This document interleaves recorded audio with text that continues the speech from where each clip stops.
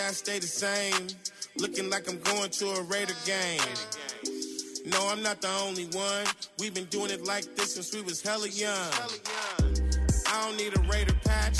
You know where I'm from. Well, it's great as always to check in with our guy, Lincoln Kennedy. What a journey it's been for the Raiders over the last couple of days. And Lincoln, let's start there. How much time did the Raiders and you have before finding out? I mean, were you guys on your way to Cleveland when the game got moved? When did you give us the timeline going back a few days? Well, it's interesting that you mentioned it. So on Friday, I was actually in Vegas taping the Silver and Black show for the Raiders network and the TV show that I do weekly, which is just an analytical show breaking down the Raiders and the upcoming opponents, so on and so forth. But we had gotten the news. It was Friday morning. We got the news that hold off to around 11 o'clock because the Raiders were scheduled to fly out around or leave the facility around 11 a.m. on Friday. To head to the plane to head to Cleveland. Then the word came down that it was going to be that the game was not going to go on as planned, so the Raiders stayed put. And, of course, when I got the news that the NFLPA was involved, I knew there wasn't going to be a forfeiture. We just didn't know what day they were going to play on. So that's what pushed everything back. But Brent was actually over the Colorado River when they announced that the game was going to be pushed back over to Monday. So he was there all weekend. I actually left Sunday to get over to Cleveland and then just hang out there until we get back. So yeah, and who wants to be in Cleveland for any extra time? Well, I will say this is the first time that I've been to Cleveland this late in the year and there was no snow on the ground. Matter of fact, Brent had said that Saturday when the game was supposed to go on, the weather was absolutely horrible over there late because there was fog. And it was barely visible, and it was dreary. Now it might have been raining a little bit, but Monday, I don't know if you had a chance to see right when the game started. Weather was beautiful. Wasn't snow on the ground. It was nice, pleasant. 40-something degrees or whatever it was. It went down obviously when the sun went down, but for Cleveland in December, that's good. Yeah, well, that's true. That is true. And then the reality, Lincoln, is. We're in a weird time, unprecedented. I know the Browns, why is this game being played? They're undermanned, but you have to go on. And if you're the Raiders, you have to make sure you win. And boy, was that a dogfight to make sure that they were going to win yesterday. It most certainly was. And I'll tell the people of this and then share something with you. Now, people want to know, especially after post-COVID, why aren't games just called? Unfortunately, with the CBA, if they don't play, they don't get paid. So if they forfeit a game, that means both teams without a game check. Now, until they amend that law, and I don't know, or they'll amend that rule, I don't know when that's going to happen. But the game must go on, so the guys can get paid. And the PA, just like any union, is going to fight for the rights of the players. They don't want to have them miss that game check. Yeah, well, they got it, and they got the win, and it was a wild journey. I mean, at times it felt like they were never in full control, but it felt like they were the better team for a lot of the game. And then you're going, oh man, this is gonna be a bad loss for this team. When Carr threw that late pick, I thought, man, and he got it one more time, Lincoln. Then there's even a setback with a hold by Colton Miller, and I'm thinking, man, why is this always so difficult for this team? But at the end, and you had to remind Brent of the jackpot at the end. Yeah, certainly, because we were sitting there looking at the kick, and no one signaled. I did not see the referee signal that there was a timeout call. There wasn't a stoppage of play, so everybody was going through it. We're looking at because the angle that we had on the field, we used the monitor to see if the kick goes upright and goes through the uprights.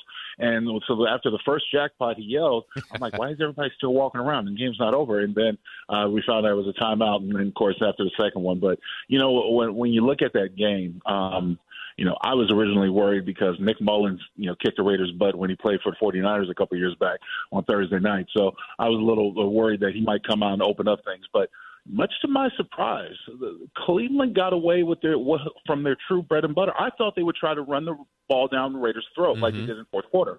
And they didn't. For some reason, they didn't. Now, they opened up in the second half. They showed what they can do, especially on their left side, and really exposed the Raiders' run game.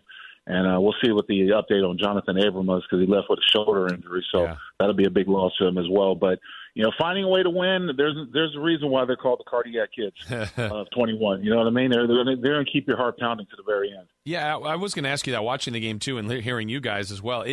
Chubb got going. There's no doubt that's the strength of their team.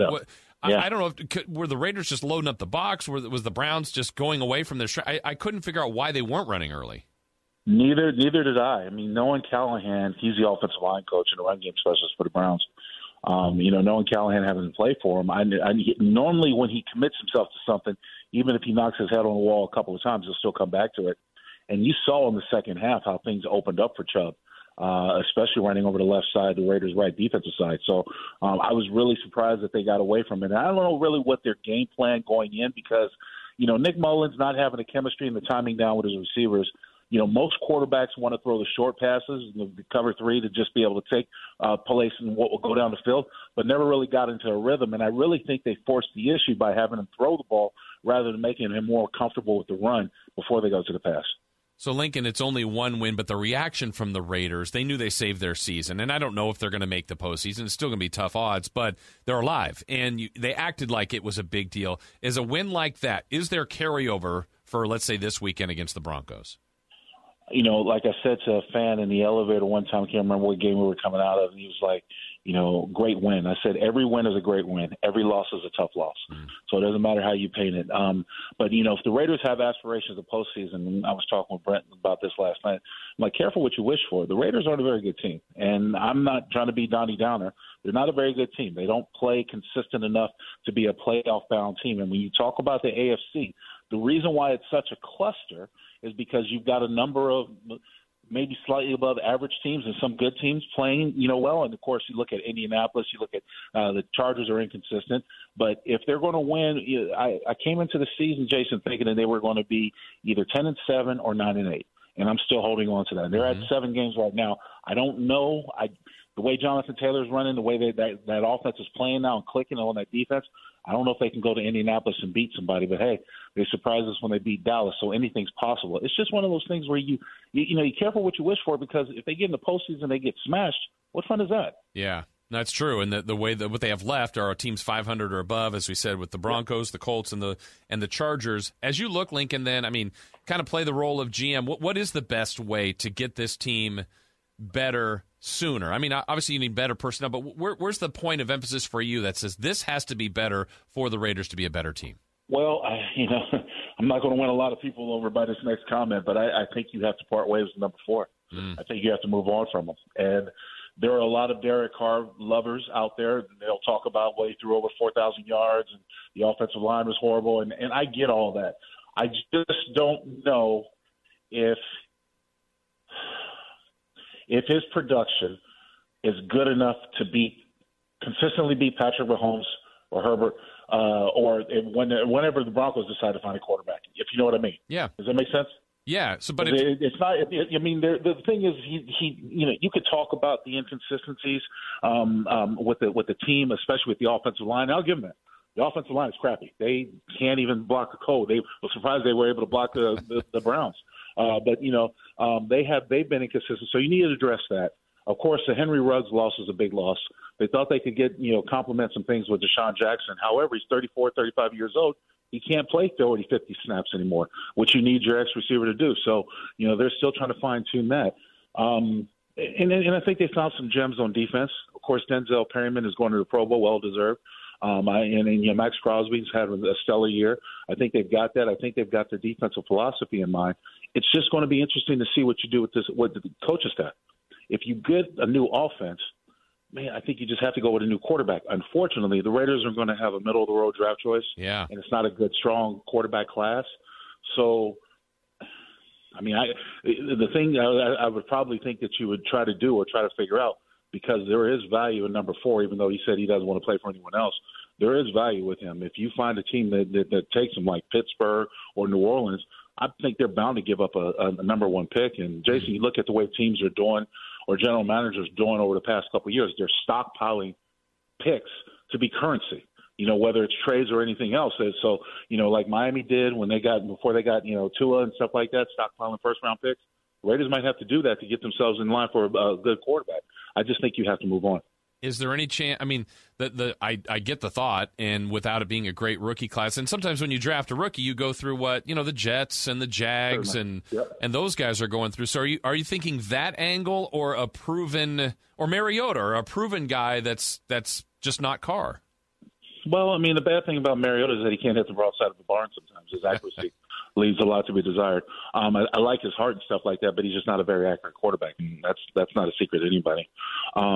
And these days, I don't know if you have a class like you had last year where, everybody was fighting for those first rounders. I don't think you have it. You might be better off. You have Mariota under contract for another year. You might be better off sticking with Mariota for a year, taking your lumps and drafting somebody in the later rounds. If you like somebody, maybe in the second or third round, like you found Derek Carr many years ago. Mm-hmm. I don't know. I haven't looked at the college class, the quarterbacks coming out that closely because I've been so busy with other stuff. So, maybe you go that route. Well, let's look at this week's game with the Broncos. Still playoff hopes alive, as we said, whether that's the right or wrong thing for them. But rivalry, a matchup back in Vegas, day after Christmas. What do you think about the matchup on Sunday? Well, it's going to be interesting to see if Bridgewater is able to go. He was in the concussion protocol after the game on Sunday. They said he's out of the hospital and that he hasn't seen any lasting symptoms. That's just a preliminary, and I think that came through on Monday. But never know if he's going to play. Obviously, the Raiders would like to have Drew Lock to play because he likes to throw to the Raiders all the time. So they would like to see him play. But this is a game that's, and like I said, the Broncos are only a quarterback away from making the damage. They've got a good defense. They've got a strong running game. Their offensive line is coming together. They just can't complete a pass half the time. So that's one of their biggest holdups. But it's anyone's guess to see what team is going to show up. And for the Raiders standpoint, the same thing. They look like gangbusters when they played Dallas on Thanksgiving Day on a short week. And then they go and they wet themselves the following week. You know what I'm saying? So I don't know who's going to show up in silver and black. I'm hoping they're able to put it together. And again, we'll see what the true maturity of this team, very young team, but true maturity of the team if they can put some fight together in the final 3 weeks. Yeah, I thought they handled the adversity, I would say, pretty well. That's weird not knowing, hey, we're flying today, and then no, you're not, and you're playing this time. That's unique. Not everybody has to go through it, but that's kind of the world we're in now, Lincoln, that players really have to be flexible, I guess, with some of these games. Well, one of the things that I thought, and I kind of addressed it when I talked about it, when people were like, well, how do you prepare if you don't know who you're playing against? But one of the things you take into consideration, Jason, you're not preparing against a person. You're preparing against the scheme. Yeah. For example, the Cleveland Browns run a 4-3 cover 2, man under, 2 deep man under. That's what you're preparing for. That's what you're coaching, you're creating your game plans around. Now, whoever shows up on the field, you just have to take it as it is, because even as much as yesterday, I think before the game, they didn't even know who was going to be totally available. They brought an extended list of flip card changes due to names that were omitted and people tested positive or couldn't get off the COVID list. So they pushed it back as far as they could go before they had to play. I watched a highlight on Sunday, and I said, I got to ask Lincoln about this. And forgive me if I'm not remembering correctly, but I think it was a defensive lineman for the Dolphins, Wilkins, who caught a pass out of the backfield, scored, then had a great celebration, did the worm and all this stuff. And I thought, I wonder if Lincoln was ever tackle eligible. Did you ever catch any passes? It was somebody's funny. Somebody asked me at Cleveland if I was. I missed the opportunity. There was something I lobbied with Gruden and Callahan all the time just to give me a chance to go out there, and we never even practiced it. So no, I was never tackle eligible. What would you have done though if you got in? Would you have had an epic dance? Oh, definitely. You got to have a big man dance. There's no doubt about it. You got to be ready for something. To be honest with you, I don't know what I would have done if I got in the end zone or scored, but I would definitely showed out because it wasn't going to happen too often. Yeah, got to live in that moment. That's for sure. Well, how about I know we've talked about this before, and when you were an athlete, certainly now as an announcer, holidays you're kind of at the mercy of your schedule, but you got Christmas coming up and the game the next day. Any plans? At least you guys are at home. I don't know if that makes it any easier. No. You know what? My kids have come to understand that the fall holidays just aren't for us. Yeah. And we find a way to celebrate. Now, my sons are with their mothers. My kids are with their mothers right now. So they're going to be hanging out and having Christmas joy in there. And then when I come home after the season's over, we'll celebrate. I'll have more time with them, but I'm going to be on the road Christmas. So. Gotcha. Well, Lincoln, it's always great to catch up with you. It's been so much fun this season. I think this is our last one with time off and some changes around here, but it's always great talking to you. I know we'll talk to you again soon, and hopefully this journey continues for the Raiders for a few more weeks. Well, it's been a fun season to work with you, and I want to wish you and all your listeners a very happy and safe holiday. Be mindful and be smart, and don't drink and drive. Yeah, that's for sure. Message received there, that's for sure. Lincoln, thank you so much. Have a great holiday, and we'll listen to you this Sunday. Take care, Jason. Talk to you soon. Lincoln Kennedy. I had a chance to talk to him earlier today in our conversation, and really quite a win for the Raiders, as we said. I mean, they were in a position where they were done. They were going to be done literally, and they were losing the game in a game where Cleveland has so many guys out. Raiders have to find a way to win that game. Let's hear how it sounded on the Browns radio network. 3 seconds left from 48 yards away. Waiting on the snap. Snap a little high. Ball on the way. Kick on the way. And the kick is good. And the Raiders win it in the last second. He should have done a jackpot. Jackpot, baby! Yeah, the Raiders got the win afterwards. Derek Carr talked about how they just needed to stay with it, stayed aggressive to get the win. I was trying to be aggressive all night, especially with certain looks we had, and with the weather, usually you think just run the ball and all that. So I tried to come in with a really aggressive mindset. Yeah, so the Raiders got it done yesterday. Meanwhile, the Vikings were able to win because the Bears are just a mess. Fields sends Horsted into the end zone, throws the way of Horsted against his childhood favorite team, and Horsted caught it at the goal stripe. Wow, they put Horsted in the game to throw the ball to him against his childhood favorite team, and the game's over. Yeah, Vikings got the win. They're back in the playoff mix. The setup there is actually pretty good. We'll talk about that a little bit later in the show. But I've got one question. Yeah. Who is his childhood favorite team? The Bears. Oh. Are you sure about that? I don't know if he explained it enough. Was it the Vikings? I don't know if he had to keep I know if repeating it would let it sink into our minds. Yes. How about the coach, though, of the Vikings on getting the win and being was it just a messy game? Penalties, personal foul penalties on the Bears. Just, they're a mess. Here's Mike Zimmer, opposing coach, talking about the Vikings kind of staying with it. When you get your manhood challenge, sometimes you react, and you just have to keep, I talked to the offense, I talked to the defense about being composed and just doing our job. Well, they did their job. Now, on the other side, the seat is so hot right now for Matt Nagy. They're going to finish the season with him, but this is going to be it. When you get to a point of, where you're at right now, you want to be able to, to score more points. And again, it's complementary football, and we're not doing that right now. And like you said, the last couple of years, it's been different reasons that we, grow and get better and try to grow and get better. And it starts with me and it ends with me, So I accept complete responsibility for that. And I think that's important to understand. And I, you learn a lot through this process.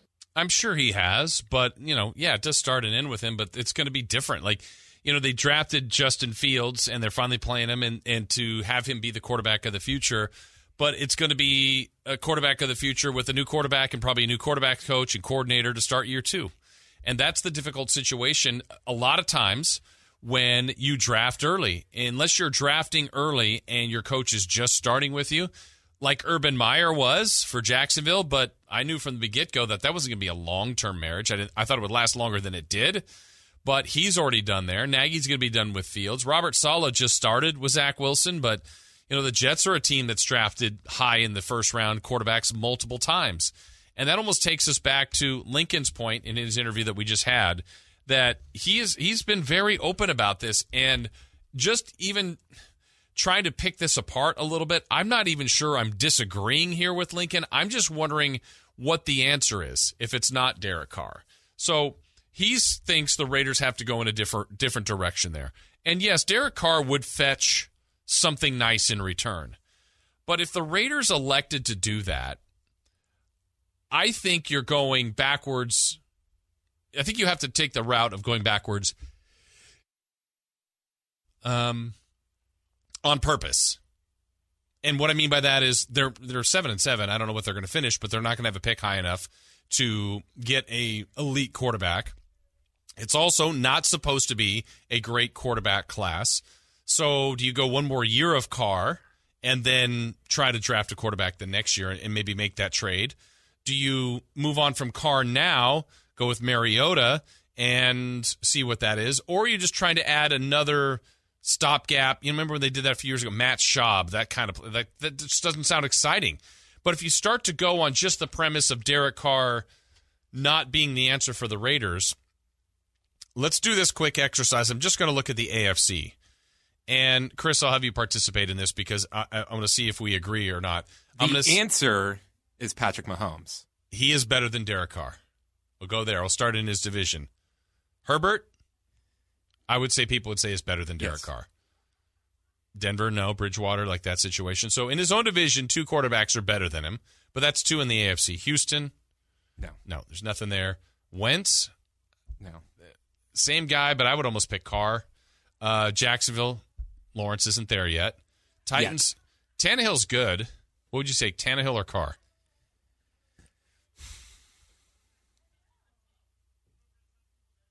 I don't know. It depends on whose team they're right. on. No, that's a big factor. Like, I think if Carr was on the Titans, I think he'd be just fine. Tannehill. Yeah. I think we're in a similar class there, but I think we're still at 2 definitives right now in Herbert and Mahomes. People would take Lamar Jackson over Carr. Yes. There's 3. I think people would take Joe Burrow over Carr based on what he's done and where he's going. I don't know if that's going to stay that way. I think people would take Carr over Mayfield. Big Ben might retire. So we're still at, 3 to 4. Josh Allen, people would take.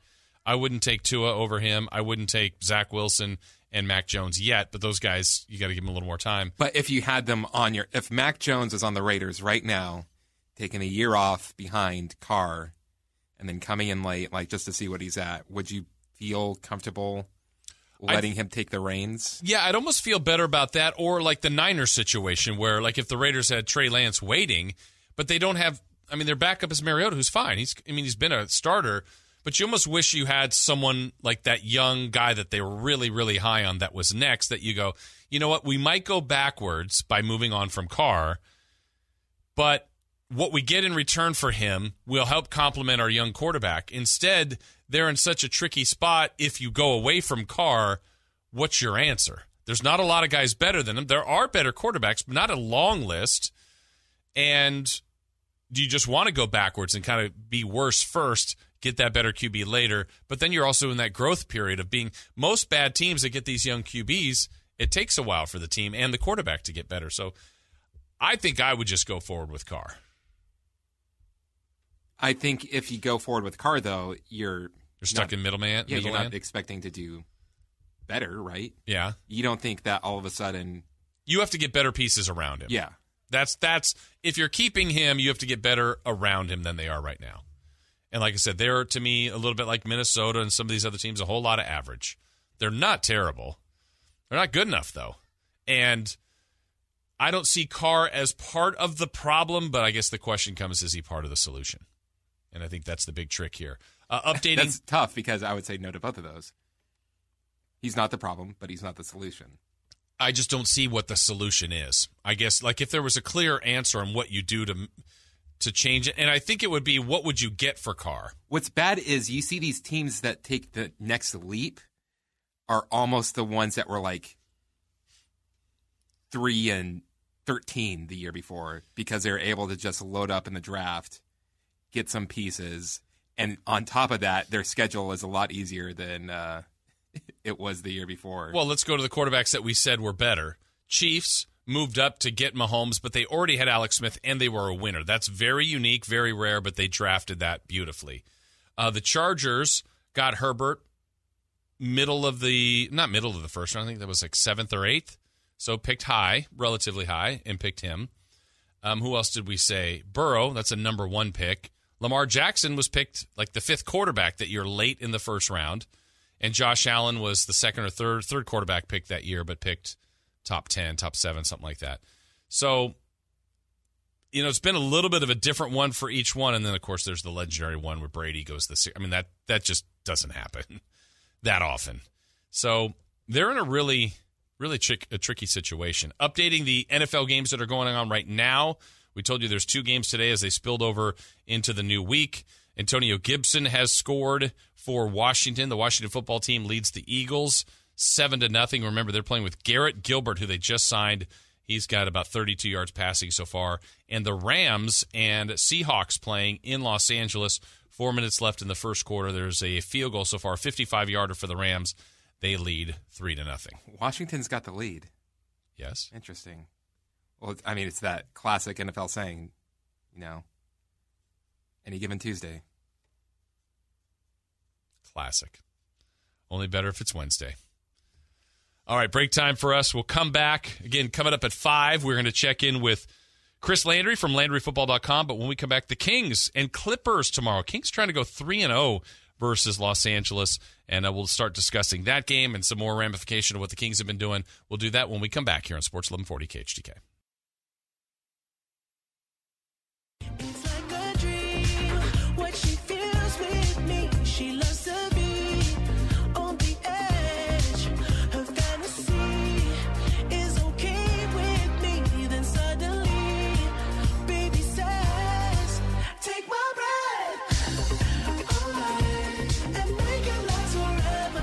Back here on Sports 1140 KHTK. In about 30 minutes, we check in with Chris Landry from LandryFootball.com, his weekly visit. We look forward to that.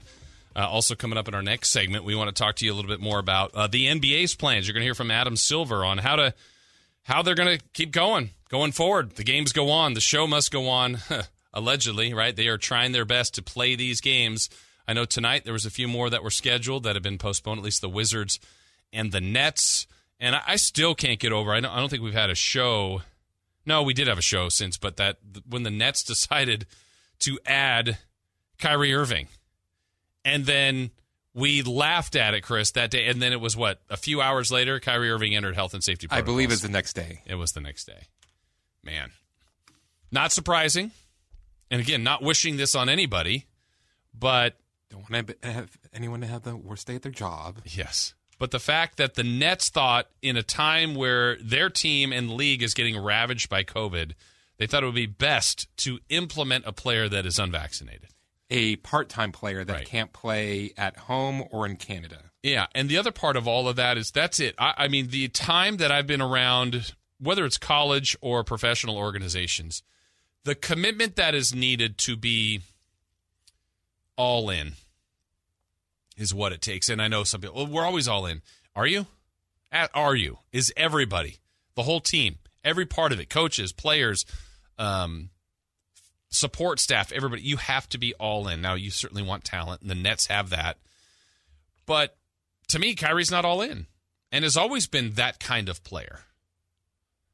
And will look at anything else almost as a reason to not play. Remember in the bubble, Kyrie was trying to form his own thing for a while? But to be fair to him, I don't think he was wrong in thinking that. Because the idea was if we play, we are pushing for civil rights. This was during the George Floyd marches and everything like that. He was saying we are going to take away the focus on that. And I think he was right. I think, though, Chris, my point on Kyrie is that he's always looking for something else that's a reason to potentially not play. I don't think basketball is his favorite thing in the world. It's not. And I think that's the all-in part I'm talking about. And it's a little bit different. I always try to equate it to all of our words, but for those of you driving, are you all in your job? Probably not everybody is all in. But this is something that it needs everybody, teamwork, cohesiveness, buy-in, all in. And that's why I thought the Nets made the right choice, the right stand. We don't want a part-time player. We know how good you are. This is not what the debate is. Kyrie's great. He's gifted. He's talented. But we need you all in. We need So where I will equate it to work, Chris, if you and I are doing the same thing every day and we're working and we're working and we're working and we're working, and then someone, I don't know, comes in one day a week and gets the same acknowledgement. It's how are you and I supposed to feel about that? Yeah. How is Kevin Durant and those? And they may say, "Oh no, we want to." Well, do you? Do you want this? Is this what you wanted? But then also that depends. If that person does come in late and show up late, but gets the job done and is killing it, and then you're like, well, I can't even fault him for that. Yes, but then you also know because there's a reason why he gets away with it because he's an incredible player. If he was their 10th player, he'd be he's not on the team. But that's where they are. They know. I don't know if they know they have to have him to win it. That helps them to win it, though. And the hard part is let's just say this whole thing keeps going, and they get to the finals. They're supposed to. They're favored to win the whole thing, and they lose games that he doesn't play in. At some point, it's all good. Everything you're saying is I think probably true. Oh, we won with him. We won with him. And if they lost because he couldn't play in a game and that eliminated them, how's that received? Who do you think was the one that brought it up, bringing him back? I don't know, because the organization was so open about, like, we are not going to have a part-time player. I'm guessing it's the players. Now, do you think the players just went or up? Player, like Kevin Durant. Do you think, like, someone went up to Steve Nash and says, like, who cares? Let's just get him here? I don't know how that was communicated, but probably along like those lines. Something happened or the front office is just like, they've been trying to make moves, can't make moves. Like, hey, guys, what do you think of him coming back? I think it would be more on the players. Yeah, I don't think this is the front. I don't believe it's. I mean, remember, they're still in first. They're the best record in the East without him. This is when you're a kid and you want to go over to someone's house for a slumber party, and then you go and ask your parents, okay, if it's okay with their parents, then it's okay with me. Mm-hmm. That's what this whole situation feels like. Yeah. Okay, front office. Okay, players. From the front office, it's okay with me if it's okay with you. Yeah. But as of now, he's not playing because he's in health and safety protocols like a lot of the league. So they were supposed to play tonight. The Nets, that was one of the games that was postponed with the Wizards. The games that are scheduled, Pacers, Heat, Pistons, Knicks, Blazers, Pelicans, Timberwolves, Mavericks, and the Suns and the Lakers. As far as the Kings go, they won't play again until tomorrow. They'll be back at home. They're going to take on the Clippers, and a lot of times the league, as much as its momentum and schedule and who's healthy, who's in, certainly now health and safety protocols, for whatever reason, the Kings have had good success so far this year against the Clippers. One of my favorite wins this year was the home win against the Clippers after the Kings beat the Clippers in L.A., when I felt the Kings were being disrespected by the Clippers. Remember, the Kings weren't playing very well, and the Clippers said, you know what, we're going to rest Paul George. They rested him, and the Kings went in there and won. So the Clippers came back later in the week, a few days later, to Golden won with Paul George, and I thought, okay, well, at least the Kings got the one win, but now Paul George is playing. They just beat him. It's fresh. And the Kings got him again and played really well. They put De'Aaron Fox on Paul George, and I thought De'Aaron defended him great. And they held the Clippers to 99 points. 104-99 was the final in that game. That was one of their better performances of the year. Last night, we mentioned how about the Kings competed and had the compete level and all that, all the things you need. Just didn't have enough to beat the Warriors. For the Clippers, man, they were at home. They played the Spurs team. The Kings just played the night before and looked really good while undermanned and beat the Spurs. Spurs just annihilated the Clippers yesterday. 116-92 was the final. Paul George did play, and this Clipper team really is an up-and-down team. Are they 500? I think they are now, or 16-15, so right there. But they had their, for the most part, main guys, especially thinking about Paul George, and obviously Kawhi Leonard has been out. But they haven't been able to really find their groove. They've started Bledsoe, put him off the bench. They've played, yesterday they tinkered with kind of a little bit of a different looking starting lineup in Zubac, Reggie Jackson, Paul George, Mann, and Luke Kennard. But it was the group that the Kings saw the day before of the Spurs, and they just crushed them. So tomorrow, what do we expect? I think the big question for the Kings, who will be back, if anybody? And the news today with the Kings that we talked about earlier, Neemias Queta has gone into health and safety protocol. So there's now another player on the Kings list that is in health and safety protocols. 2 players that they called up from the G League because they were losing players have gone on the COVID list. I would have thought, without any expertise in this field, that when it was announced that Lewis King was positive, who had just played in Oklahoma City with in the G League and wherever they were, I say Oklahoma City, but somewhere, and came in with Woodard and Ramsey, I said, well, those guys are going to be positive. But knock on wood, they haven't. But Queta, we just find out. I think that was earlier today. So, man. And the Kings did sign someone earlier today. Who was it that they signed? Bill Tarnington. That's not who it was. Aid Murkey? Oh, yeah. Murkey. Yeah.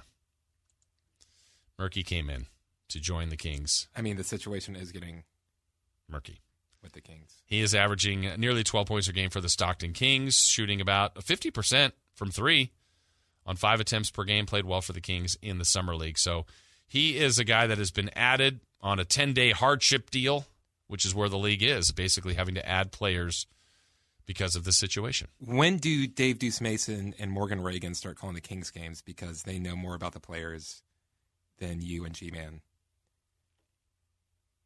When we go into health and safety protocols. Oh, don't say that. Well, I don't know. It's getting pretty close to that point. Speaking of that, did you see that Morgan's going to be on NBA TV? Oh, yeah, again, I think this is like the second or third time. I think she's calling 2 games tonight. G League, is that the showcase thing? Yeah. That's awesome. That is absolutely awesome. So good for her to get that opportunity. Good for us. Good for America. Good for the world. It's good for absolutely everyone. All right, break time for us. We will come back. Got to get more updates on the NFL games that are going on right now, and also want to tell you how the NBA plans on going forward with these protocols. We got some sound and reaction from Adam Silver. We'll do that when we come back here on Sports 1140 KHTK. I hear a sneeze, I freak out and run back home. Someone get me Dr. Fauci on the phone, because the room's got me stressed out. I think I need some help. The room's got me stressed out. I gotta take care of my mental health. Back here on Sports 1140 KHTK, NFL update. Got another score for those Washington football team. Washington football team up 10-0 on the Eagles. Wow. That's just like they say.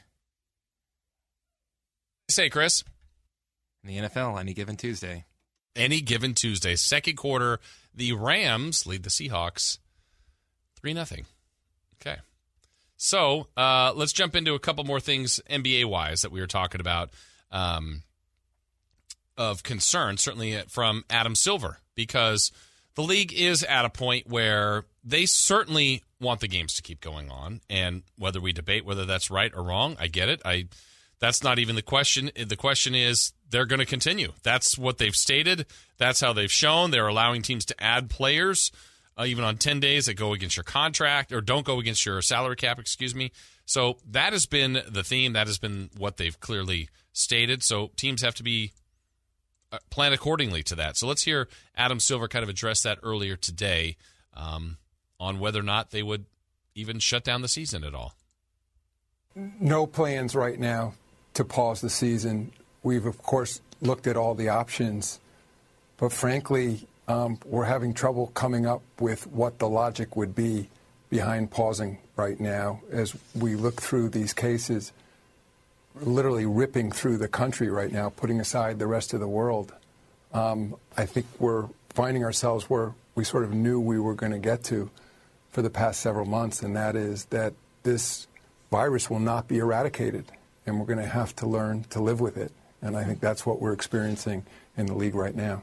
So I think that phrasing right there is important. Learn to live with it. Learn to play with it. Not literally if you have it, you play, but how do they go forward? And their answer is if you have 8 or more players available, the game goes on. And some teams have had to add players. There was a story today, I think they were saying, about Toronto and Chicago for tomorrow, where Toronto wasn't going to have very many players available, but the people they were going to sign were en route to Chicago to basically meet them there to get them to at least the threshold of 8 players. That's the kind of things that have to go on. So you have to have other plans, other outlooks on how to get this done. Let's hear Silver one more thing on that about contingencies to keep this thing going. We need to talk for a few hours to talk about the contingencies. So, yes, I would say beginning from the day we initially shut down the league, in March of 2020, we've done nothing but look at contingencies. So, of course, we always have those. But at least as of now, our plan is to move forward, not just for the Christmas Day games, but there are another roughly 23 games scheduled between now and Christmas. And, every day is a new day. We get the overnight testing. We look where we are in terms of our rosters and make our decisions. But at least, as I said, it seems for us that the right and responsible thing to do, taking all the factors into consideration, is to continue to play. Okay. That's from the big boss. Now I'm thinking about this. What's crazy is the G League being around has basically kept the NBA afloat. It's really, really helped. It really has. And I think it's something that the NBA should invest. My perfect world would be in 10 years, college basketball isn't a thing anymore. Why? Because I think it would be better use to the players, to the league, if they were able to get players young. Who's the kid with the Ignite at 17 years old? Yeah, I know who you're talking about. I think that's better for his career in the league, for them to be able to get a hold of players younger that actually want to improve their game instead of just use what they're good at. What about I know what your point is. What about the majority of college basketball players? That's it. Like, they don't go on. Couldn't that? Now, it may not be the version that we love, but why should college basketball stop for those that I should say, I'm not a pro, so I want to keep playing? And I tried to play college basketball. I wasn't good enough. Take that back. I think that the best basketball players 15 to 20 should not be playing college basketball. Okay. In a decade or so, if they've really got and the G League, which was the D League before G League, the way it's grown, I mean, and there was such for whatever reason at the beginning, such a negative connotation, like, you draft, oh my gosh, they're sending the draft pick down to the D League, what a bust. No, now it's not looked at that way, which I'm glad, because it's really grown into that what you want it to be is for lack of a better term, a farm system to get players time, practice time, professional time, game time. All that kind of rhythm and ability, and I think it could be really healthy for the league. When Keita was drafted by the Kings, we all knew he was going to go to the G League, and we were fine with it. We were all happy with it. Yeah, like, oh, that's cool. He'll be able to. Yeah. We'll be able to see him, see how he does. And also, there are plenty of people that'll go there, and it's like, okay, we thought they were G Leaguers, but maybe they could become an NBAer. They're not. That's great. They were pros. They get some money, maybe a couple years in there, and then they go on to another profession or whatever. But you also hope you've got that group that becomes wildly successful through that G League journey and then has a nice NBA career.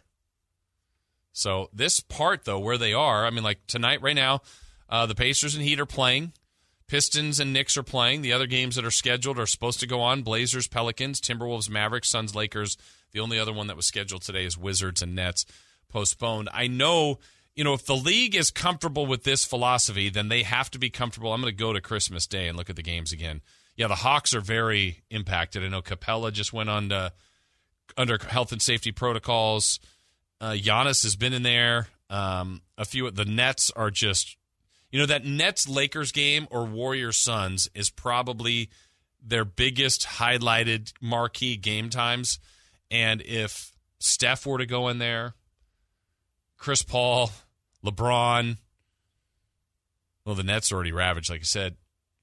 You have to be comfortable enough to say, all right, well, the game goes on, the show goes on, we think it's best to play the games, but these are the games you're serving the public. And if you're okay with that, then that seems to be what they are okay with, then the games go on, then play them. And the Kings are going through it. They have been one of the more harder hit teams.